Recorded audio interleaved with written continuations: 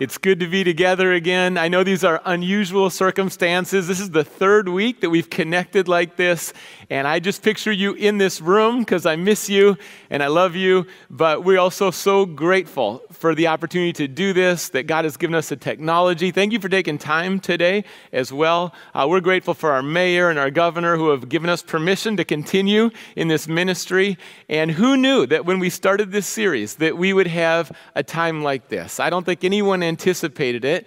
And as we've been walking through this series, it's been interesting how the Bible passages really fit our situation as well. God does go before us. But as we go through this together, right now, over a third of the world is facing restrictions in their lifestyle because of this virus. And we know that in Spain and Italy, there's over 15,000 deaths in those countries. We need to be praying, not just for our own country, but for other nations as well. And maybe you're feeling the effects. Maybe you've lost your job, or you're fearful. You're scared at times that you might lose your job. Maybe you're getting lonely and feeling isolated, and just feeling like we've been in the house for months. Maybe you're thinking about catching and what would happen if you actually caught the virus. There are so many thoughts going through our minds, and we're all wondering, how long is this going to last? And the truth is, we just don't know. So what can we do during times like this? And what we try to emphasize, one thing is prayer. 24/7 prayer. That's for our entire church family. And if you've never been to Grace, we welcome you to enter into prayer with us. 24/7 prayer, where you choose a half an hour during the week. And hopefully that half hour is a catalyst for during the week, more prayer. You say, well, why would we do this? Because at the heart of 24/7 prayer is God's presence. We believe there's nothing greater than the presence of God in our lives, and we seek God together. He is gracious. We can draw near to God. Anytime you want to draw near to God, He will draw near to you. It's God's presence that brings hope and peace and revival and awakening. God's presence, that's why we pray, and we're hungry for God's presence during this time.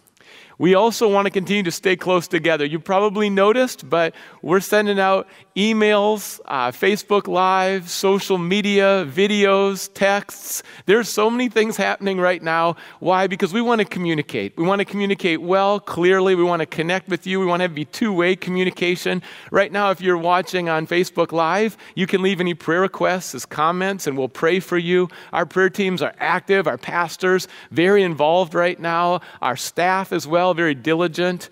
And then also if you're watching in the chat room, if you're looking online right there off our website, you can leave prayer requests, comments. We want to be as close as we can. This is what I'm noticing, that even during a time like this, we are seeking God's presence and experiencing more of God in our lives. And our unity and our togetherness is growing. Even though there's some distance and it doesn't look like what it usually does, I see people really coming together. And that's encouraging, because I believe this virus doesn't have the final say. I believe this virus will pass, and Jesus is greater. God's love is greater than anything we're facing right now. And I know there's a lot of attention, as there needs to be, on this virus and the movement of this virus and what's happening. But can we lift our eyes up to God? Can we lift our eyes up to Jesus and remember that Jesus has a movement that's greater than the movement of this virus right now? Jesus has awakening. Jesus is trustworthy, and we worship Him together. Let's draw close to God in prayer. Father God, we thank You for being with us. We thank You that You don't forsake us or leave us, that Your promises are strong, they're constant, You are faithful. And God, as right now our lives feel different, and there's different rhythms, and we're getting a lot of time in quiet. There's more solitude. Our lives have simplified right now, God. And with that, we become more still, and we're listening more to You, and we're receiving from You. And we pray that You would direct our paths, that You would strengthen us in our weakness, and instead of fears and worries, there would be calm, there would be composure. God, we pray that You would open our eyes to see who's in need and to reach out to them. Maybe a phone call, maybe picking up their groceries. Lead and guide us together, Lord, that we would be in step with You. We'd be abiding, we'd be responding. And we thank You for Your goodness to us. Even right now, we feel Your goodness to us. And we thank You, Lord, for perseverance that comes from You. We pray in Jesus' name, amen. A resilient Savior leads a resilient movement full of resilient followers of God. Now think about that. Who is Jesus? He's resilient. And he's leading a movement. We see it right now. This movement is powerful. It's growing. His love continues to spread. It's resilient. And then also, we're resilient because we're made in God's image. That's who we are. And we find our resilience in Jesus. By drawing close to him, we become more resilient in terms of what we're facing. When you think about God's movement, that won't be stopped. It's an unstoppable movement. You say, well, what is Christianity? Christianity is not a building. It's not just a tradition. It's not an institution. It is living and active, a movement of changed lives. It's a movement of people who connect with and love God and receive his love and follow Jesus. And this movement will never be stopped. And let's be encouraged today with 3 different aspects of Jesus' resilient movement and 3 questions you can consider. What did Jesus start? What does Jesus sustain right now? And then also, what does Jesus secure? Let's look at those questions together as we dive into God's word. What did Jesus start? What does he sustain? What does he secure? And I think you're going to be very encouraged when and together we look to Jesus, who he really is, what he's really doing, and what he's made us to also do as we follow him. The first question, what did Jesus start? And with this, a lot of times it's easy to try to shrink who Jesus is and the movement that he started. And sometimes when we're in our routine, we think, oh, it's just about going to church. Or, oh, okay, going to my Bible study, there's that part too. Sometimes we try to shrink it into, oh, it's just trying to do good things. It's just trying to be nice to people. Oh, it's just trying to read your Bible a few times. And what happens is we start to shrink our view of the Savior and the movement that he brought. And he didn't bring something small. He brought something powerful. And with that, we need to rethink our faith and make sure there's a solid foundation that's biblical. And maybe this is all new and you're watching today and you're just curious about Jesus. We're so glad you're here. And maybe your faith is new to you. You've been following Jesus recently for a few years and you're really just taking in both the daily walk with God and the big picture. Or maybe you've been following Jesus for decades and it's time to reestablish, recalibrate that foundation during this season right now. Well, let's take a look at John chapter 4. And starting in verse 34, Jesus is talking to the disciples, and he says, my food is to do the will of him who sent me and to finish his work. Don't you have a saying, it's still 4 months until harvest? I tell you, open your eyes and look at the fields. They are ripe for harvest. Now, the context is that Jesus was just talking to this woman who's a Samaritan. She was gathering water at the well, and she was a woman that people would avoid. And she would be avoided by Jewish people because she was a Samaritan. Also, rabbis wouldn't have a conversation with a woman during the day. She was also divorced 5 times, had 5 different husbands. Now she's with another man. She's known around town of having a lot of sin in her life, and most people want to avoid her. But here's the movement of Jesus. It is a new love, and it is a radical love.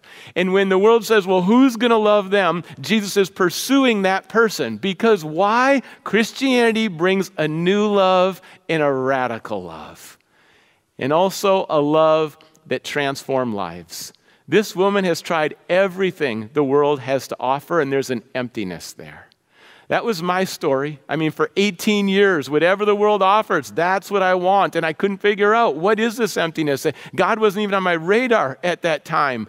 But Jesus is the only one that can truly satisfy us ultimately in the deepest places. And this woman, for the first time, she's not thirsty anymore in her soul because she's experienced the living water of Jesus Christ. And I'll tell you, Christianity is a movement where there's a new and radical love, there's transformed lives, and this woman is going to spread the good news. She's going to tell the people in her life, her friends, her family. She's going to tell the people around town. They know her story, and now there's something new, and it's Jesus, and things are spreading. It's organic, it's pure, it's wonderful, it's exciting. This is the movement that Jesus started. This is the movement Jesus brings into our hearts, into our souls. And he's telling this to the disciples. Because they're following the Lord, but they don't get it. The woman gets it. The disciples don't get it. Jesus says, open your eyes to the harvest. Start to look around. Notice people. Care for people. Notice their souls. Feed their souls. People are ready to hear about Jesus. So open your eyes and look at the harvest. But then also open your mouths and be fed. Food from heaven, not just to fill your stomachs, food from heaven that has purpose. My food is to do the will of him who sent me. And what Jesus is trying to instill in their hearts is a passion for the kingdom. He's trying to revive the church. He's trying to remind his followers of this incredible movement. And the disciples are taking it in and they're not sure. And maybe they will, maybe they won't. Eventually they will. But it's going to be some stumbles along the way. And we can relate. We stumble along the way. But let's go back to, what did Jesus start? Who is he? What is he all about? A new and radical love, transforming lives in a movement that spreads. You know, your story is important. All of us have a story. Everyone's story is significant. And our story is linked to God's story. And your story is linked to your calling. And your calling is linked to this movement. And Jesus then invited disciples to be instruments of healing and grace, and he does the same in our lives as well. Let's consider Luke chapter 24, as Jesus is again instilling a passion for his movement. In verse 45, then he opened their minds so they could understand the scriptures, and he told them, this is what is written, the Christ will suffer and rise from the dead on the third day. And repentance and forgiveness of sins will be preached in his name to all nations, beginning at Jerusalem. You are witnesses of these things. I am going to send you what my Father has promised, but stay in the city until you have been clothed with power from on high. At the core of this movement is who Jesus is. Jesus is the resurrection and the life. And so we proclaim the resurrection. Jesus is the source of peace, and this is a movement of peace, peace with God. Jesus is the source of all wisdom, and we want to spread the wisdom of God. Jesus heals, so we become a healing instrument. Jesus brings grace, so we spread his grace. Jesus is truth, so we spread truth. Everything we do is linked back to who Jesus is, in alignment with him, abiding with him, and that's how the movement works. That was the original sending out, and that's true in our lives as well. What makes Christianity unique is that God's grace is in abundance, and where we sin, God's grace is greater. And grace is not earned. Grace is a gift. Jesus died on the cross. That makes Christianity unique. A Savior that would die on the cross. A Savior that would overcome the grave. The one and only Messiah. An empty tomb makes Christianity unique. This is not like a copycat of other religions. This is something brand new. A movement centered around Jesus, and he's unlike any other religious leader with his prophecy, his miracles, his teaching, his resurrection, his return, his reign. There's no one that compares to Jesus. And they're taking this in just like we take it in. It's a movement of ordinary people like us, like the disciples were, and God clothes us with power from on high, and he fills us with the Holy Spirit. God wants to fill you with the Holy Spirit. Ordinary people. Why? You glorify Jesus and walk with him, and many lives are transformed with his love. That's the movement. That's the movement. Now, let's consider something called the Overton window. And I've been researching this, looking into this a little more the last 2 weeks, because when we consider movements, I think this is an interesting tool and a perspective that is often used in terms of sociology, government, policies, what's acceptable socially, and look at some of the different words and concepts as part of this window. Something can go from unthinkable to radical, acceptable, sensible, popular, and then the policy. And when it gets to be sensible, popular, policy, that's the Overton window right there. Now, there's so many movements today. Now, you consider how things travel. What starts out as unthinkable, well, it moves right along. There's sin that we think of as that's unthinkable. Maybe a generation ago, they would say that's unthinkable. But then what happens? The sin becomes, okay, it's just radical. Then it's acceptable. Now we think, oh, part of that sin is sensible. Now it's popular. And now it's a policy. So that's one way it can travel. We see with fashion, things that are unthinkable are suddenly acceptable and then popular, and then kind of an unwritten policy can happen in that way. There's laws and policies, or even just think of the coronavirus. We would never imagine this a couple months ago, and it's so radical, but then we start to realize and accept this is actually happening. And then it's sensible to do some things, and people get behind it. Now we have some policies that we never used to have.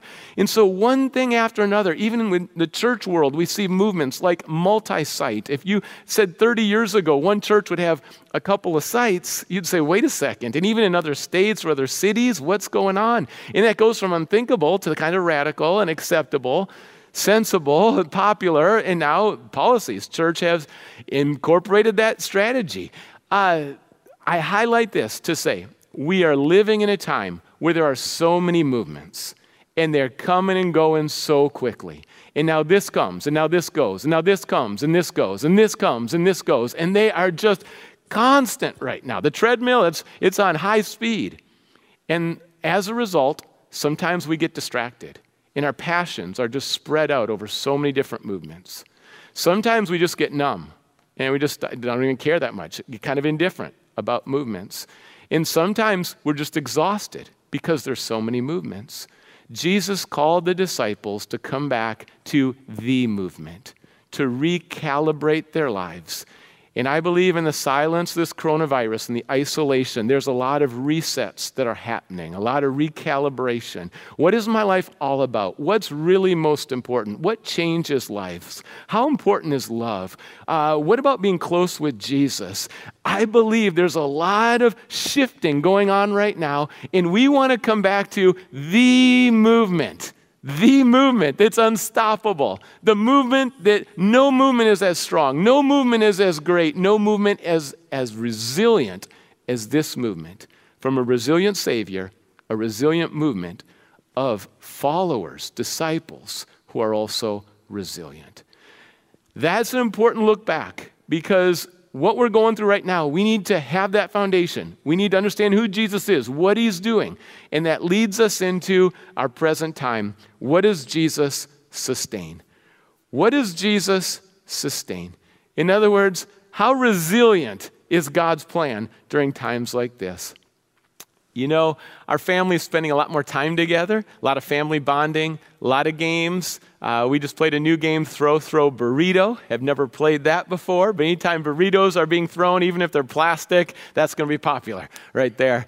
Another activity we've been doing are some puzzles. And we got a puzzle, and you'll see, picture the family gathered around the puzzle. It's kind of like a movement. You know, you open up that box, and everyone starts getting involved. And it took us about 2 weeks. We've given it to a neighbor, and they did it in one day. They just stayed up till midnight. So maybe we're a little slow, but it's social, and we're thinking it over. We're talking. We're being together. And this puzzle right here, eventually we completed it. And take a look at the picture. Now, on first glance, it looks like it's all finished. And there's 1,000 pieces. But I want to tell you, if you look closely, there's 5 pieces missing. That puzzle is actually 995 pieces. And we've been thinking about what could possibly have happened to the 5 pieces that are missing. Because we opened up the puzzle, unwrapped it, and then laid it out on the table, never moved it. And when we put it together, those pieces were gone. We searched the house high and low, could not find those 5 pieces. So one of 2 theories. One is that the people, the company that put it together, they did not actually make the 5 pieces. That's one theory. The second theory is, well, what do we have here? Bella making an appearance again. Did Bella eat the 5 pieces? Our family leans towards, we want to assume the best. We appreciate our dog, nice companionship. But our family is all thinking Bella ate the 5 pieces. Why? Because that's the same table Bella is always looking for crumbs. That's the same table that Bella will sneak up on the table if no one's looking. Bella's hungry. She likes little snacks, different shapes, small snacks. We think Bella ate the 5 pieces. And when you put a lot of time and energy, 2 weeks into a puzzle, and you feel like you're getting close, and you search high and low, and 5 pieces are missing, you just kind of feel stuck. And maybe in life you feel kind of stuck. And sometimes in our faith we feel stuck. And like, what's going on? Where's the breakthrough? Where's the completion? This is not what I had planned. And I want to tell you that the battle's real. The battle's real. Evil's real. Devils and demons are real. Opposition is real. So the battle's real. And sometimes in the movement, you feel like something's missing, it's stuck. Sometimes the cost is high. You know, when we talk about being resilient, that doesn't mean that we're always going to walk through things unscathed. There could be scars. There could be some pain. There could be people who die. You can love God and follow God and still be killed. From the early disciples till now, it doesn't mean resilient, does not mean unscathed. And also, resilient does not mean that we don't have any weaknesses. That's not what it means. In fact, God invites us to bring our weaknesses to Him, and then His power takes over. So don't have a false view of resilient, but at the same time, in life, when we're going through it, we sometimes wonder, why is this happening? I mean, before the coronavirus broke out, you know what? I saw more people praying at our church. I saw Tuesday night gatherings. I saw hundreds of people saying yes for awakening. I was at a conference where pastors all around the Sound were coming together, and the people who came from out of town said, I've never seen such unity in the Sound right now, in a vision for awakening and what could happen in the Sound in this season. And then the coronavirus came. And you kind of think, well, what do we do now? What does it look like to be resilient? It feels like someone just ate 5 pieces of the puzzle. And how do we proceed at this time? And that's something that we're wrestling with. That's something that the disciples were wrestling with. But I want to go back to Acts chapter 5. And this is an encouragement and a comfort.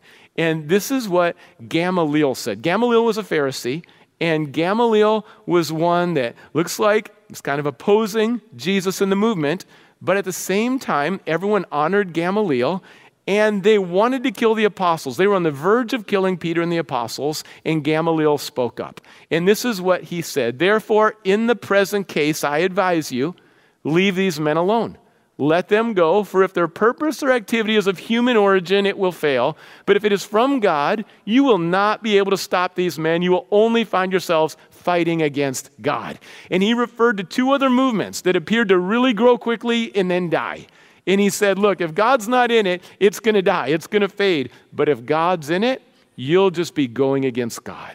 Now, they did beat up the apostles and they wounded them. But you know what? The apostles, they thanked God that they could suffer for the name of Jesus. They continued to share their faith and go from house to house and fill the town with the good news of Jesus. Let's be inspired by their resiliency as well. And it's just a reminder, as Gamaliel says, I mean, this is someone not following Jesus, and he knows that Jesus' movement, all right, it's going to be unstoppable if God's in it, and that's what it is. That's what it is. I remember when I worked as a camp counselor, and there was a challenge we would give the kids in the cabin. It was a stream. It was Mount Hermon Christian Camp, and a stream that looked like, I don't know, maybe you could stop it. And we'd say, all right, kids, if you can stop it tonight, you know what? We'll give you pizza, ice cream, soda, whatever you want.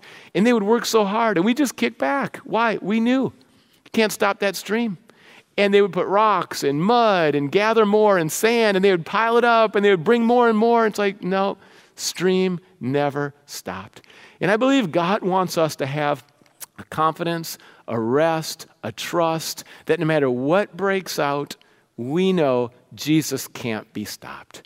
And when you feel that, then you don't have a defeated spirit. But instead, you start to look for opportunities. C.T. Studd said, God does not want us to be nibblers of the possible, but grabbers of the impossible.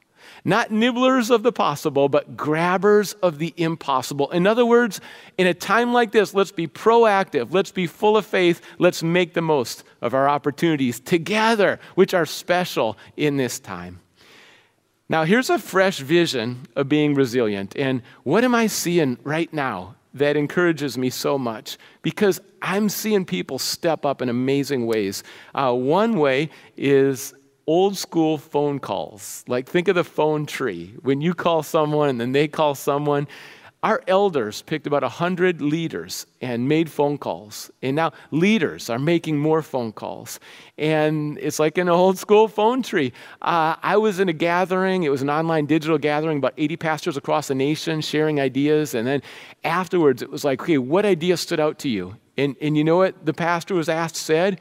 The phone calls. The phone calls, that personal connection to talk to someone, see how they're doing, pray together. I'm seeing that resiliency through phone calls. Also, I think of prayer and in homes. And it could be you're single and you're praying more alone. Or it could be you have family in the home and you're praying more with family. I believe that there is a wonderful shift that not only are we thinking about church buildings now, but we're thinking about homes. And when I read the Bible, I see in homes, from house to house, the homes being a spiritual hub. And what a shift from, home being a place that's kind of lukewarm spiritually to a home being a place that's fervent and vibrant spiritually. That's amazing. It happening right now. Incredible shift. And I see that. I see our groups right now meeting through Zoom. Many people have not even gone online before, are connecting through Zoom. That's resiliency. I see people loving their neighbors, going out of their way to their neighbors, and even picking up groceries, doing different things to help their neighbors. I see people in our church sewing masks. Take a look at this picture right here and look at those masks. Those will go to hospitals, medical centers. In fact, I was reading this week around the country right now, there's what's called sewing armies. And this is a quote from Denise Voss, who is one of the leaders in the American Sewing Guild. And these masks go to medical centers. Now, of course, they're not quite as nice as the N95 masks and some of the more expensive masks, but they are so helpful. They're so practical, and they're making a difference.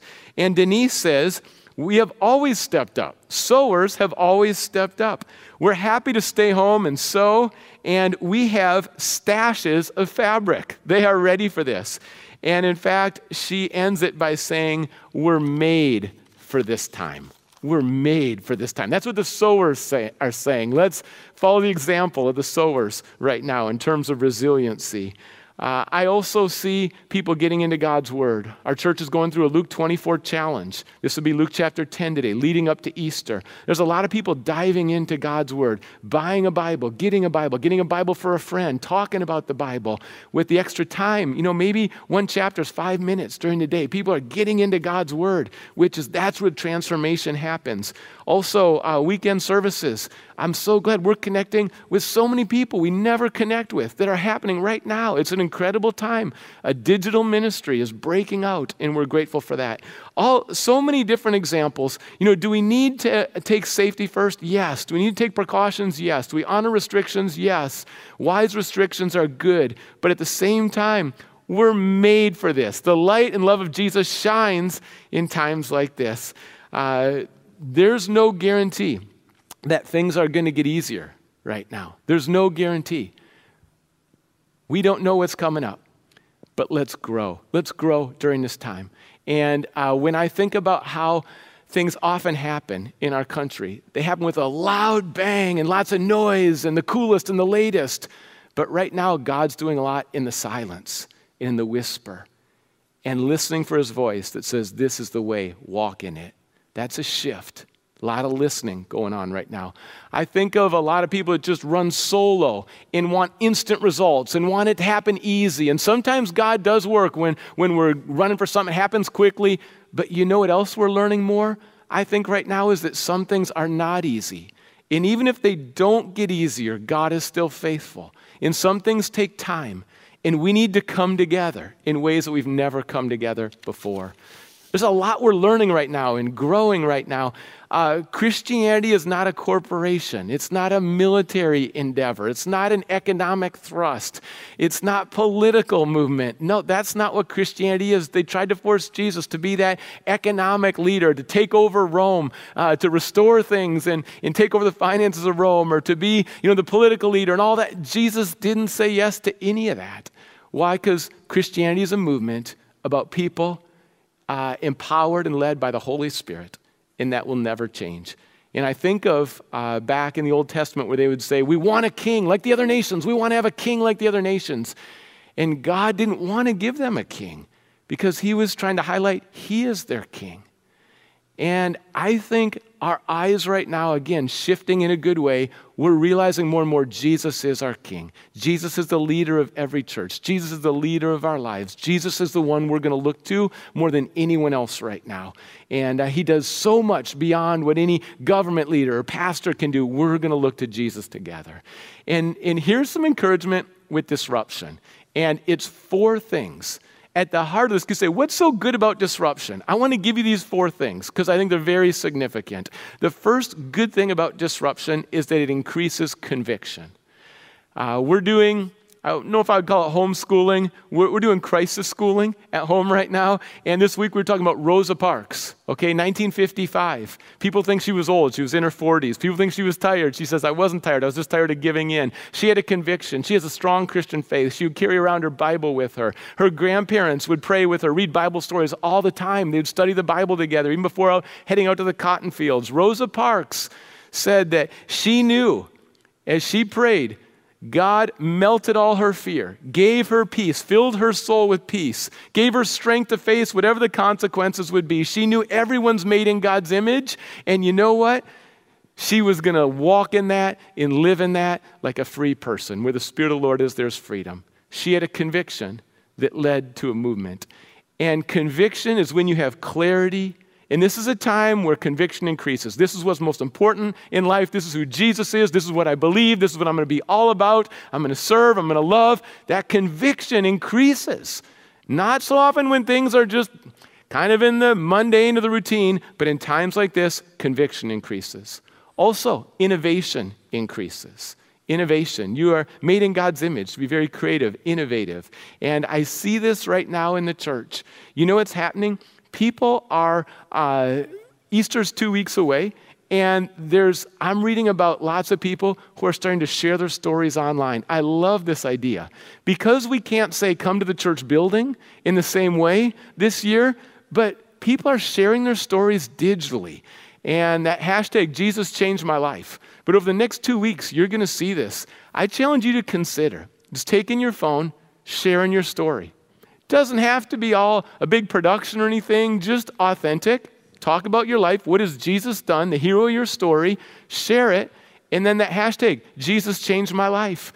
And think about that. Instead of just a few people coming into churches on Easter, the good news about Jesus can spread all around Washington, California, many states right now. Innovative stuff we weren't thinking about 2 months ago. It's starting to break forth. Why? Because conviction's growing, innovation's growing, transformation can grow. This is a time where God will work on your character, make you more like Jesus. James said, consider it pure joy, my brothers and sisters, when you face trials of many kinds. Why? Because the testing of your faith develops perseverance. Perseverance finishes its work, and that you may be mature and complete, not lacking anything. I'm convinced we're going to become more like Jesus because of the situation that we're in right now. Say yes to God's transformation. And then I'd also say an acceleration. I see people boldly talking about Jesus that maybe were quiet before. I see a hunger right now in our world, a hunger. Why? Because there's so many more felt needs. And when you start to feel those needs, it ultimately leads you to your greatest need, which is Jesus. I'm seeing things go out online that maybe used to have 50 views are now 500 views. Things that used to have 1,000 views are now 30,000 views. It's incredible. There's a worldwide hunger right now for peace, for hope, for connection with God, and seeking God. And there's an acceleration of God's work that's happening during this time. So think about those 4 things. Okay, conviction. What is God doing in your life? Innovation. Transformation, and also acceleration. These are things that Jesus does by his power and even in our weakness, and they're real, and it's really part of awakening, I would say.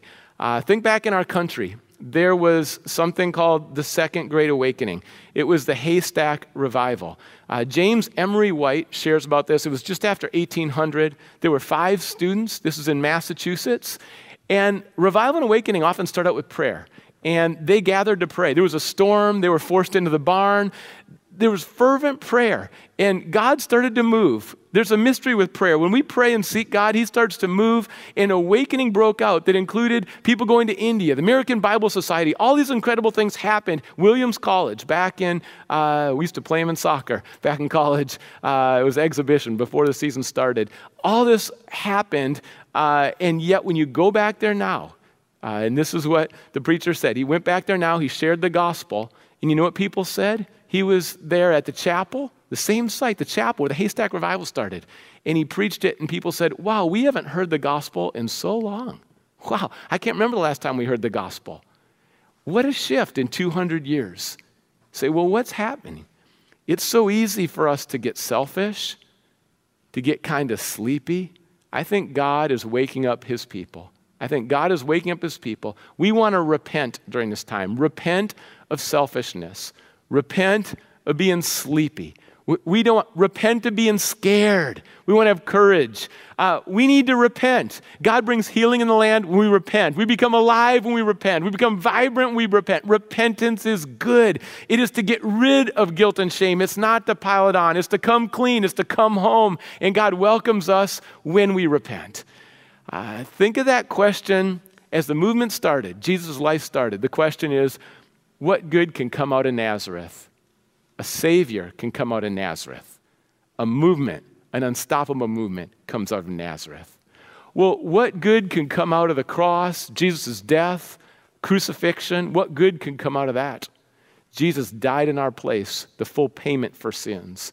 When people look at things and say, what good could come out of that? Watch what God will do to surprise people, things we could have never planned or expected, but it's for his glory. And right now, a lot of people, what good could possibly come out of the coronavirus? I mean, it's a tragedy. Jesus murdered on the cross was a tragedy. What good could come out of a tragedy?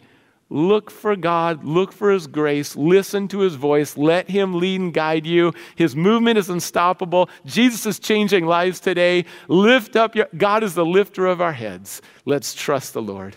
And I want to wrap up, and this is just looking forward. What is Jesus secure? And when you think about Jesus, I want you to get a picture that he's coming back. He's coming back. The end of the Bible, Revelation chapter 22.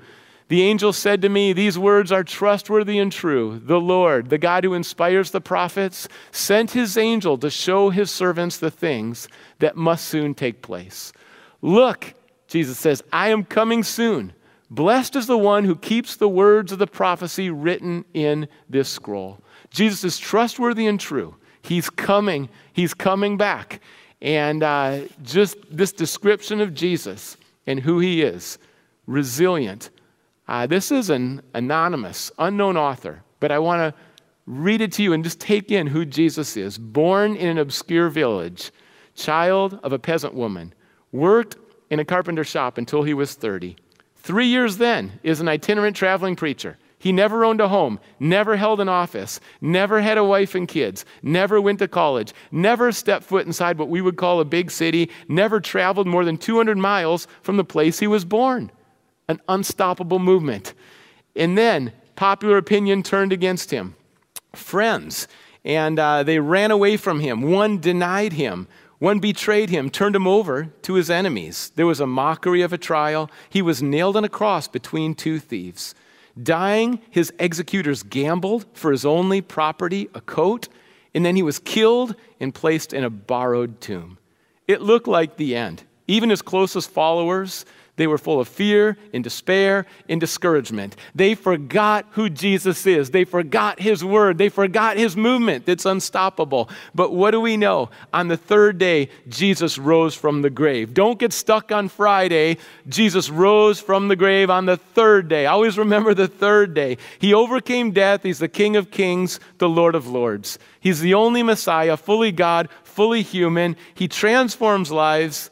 He's unstoppable. The devil will be thrown in the lake of fire. This is how the book ends. This is the movement. And what do we gain from this? Resiliency.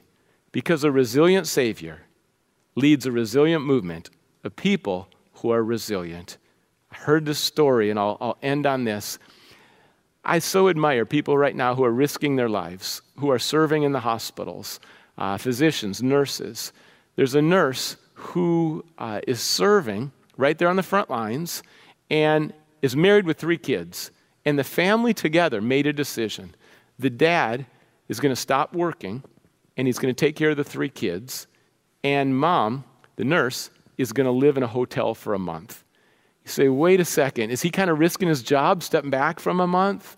What about her, staying away from the family, paying out of pocket for a hotel? to keep the kids safe, but still serving. And they as a family feel like this is the safest in the one sense for the kids, but also the greatest good in terms of how many people she can help. And I hear that and I'm inspired. I think that's resiliency. That's following the Lord at a time like this. It's wise to be safe, but also it's wise to have courage as God leads us. Let's not shrink back. Let's walk by faith. Let's listen to the Lord. And let's remember who Jesus is. And let's remember that our God is unstoppable. Let's pray together. Father God, thank you for this time. Lord, I pray right now in hearts, this time of disruption, God, that it would be a time of conviction. If we would really settle in what we believe and why we believe it and know that. And God, I pray this would be a time of innovation, creative ideas we never expected to do, but that would really bless people and help people during this time of need. God, I pray for transformation, that we wouldn't stay the same. We would grow because of this. And God, and I pray for an acceleration of your work around the globe right now. Resources, helps, good news about you, Jesus, spreading rapidly. God, show us our role. Show us our role. We look to you, Jesus. We pray in your name. Amen.